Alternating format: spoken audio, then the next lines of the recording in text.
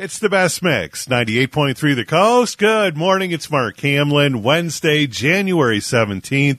Winter weather advisory remains in effect until 11 o'clock today. 20% chance of light lake effect snow and a high of 18 degrees. Tomorrow, our high 22, so slowly we're starting to climb out of this cold weather. We'll get the update from Carrie Peugeot coming up. Right now, it's time for your happy headline brought to you by United Federal Credit Union. Two teenagers from Montreal, Zoe Ireland and Emma Basserman, were vacationing in Barbados. They were away from the chilly weather in Canada, boogie boarding in the warm waters of the Caribbean. Also, a couple from London, Robert and Belinda Stone, were in the water when things got a little bumpy. While playing in the waves, Belinda informed Zoe that Robert had gotten out too far and was struggling to swim.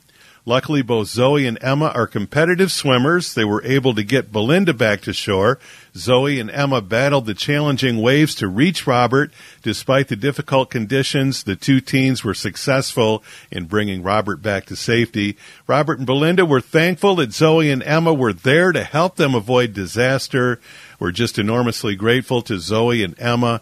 They saved our lives. And that's your happy headline for this Wednesday morning. It's brought to you by United Federal Credit Union on 98.3 The Coast.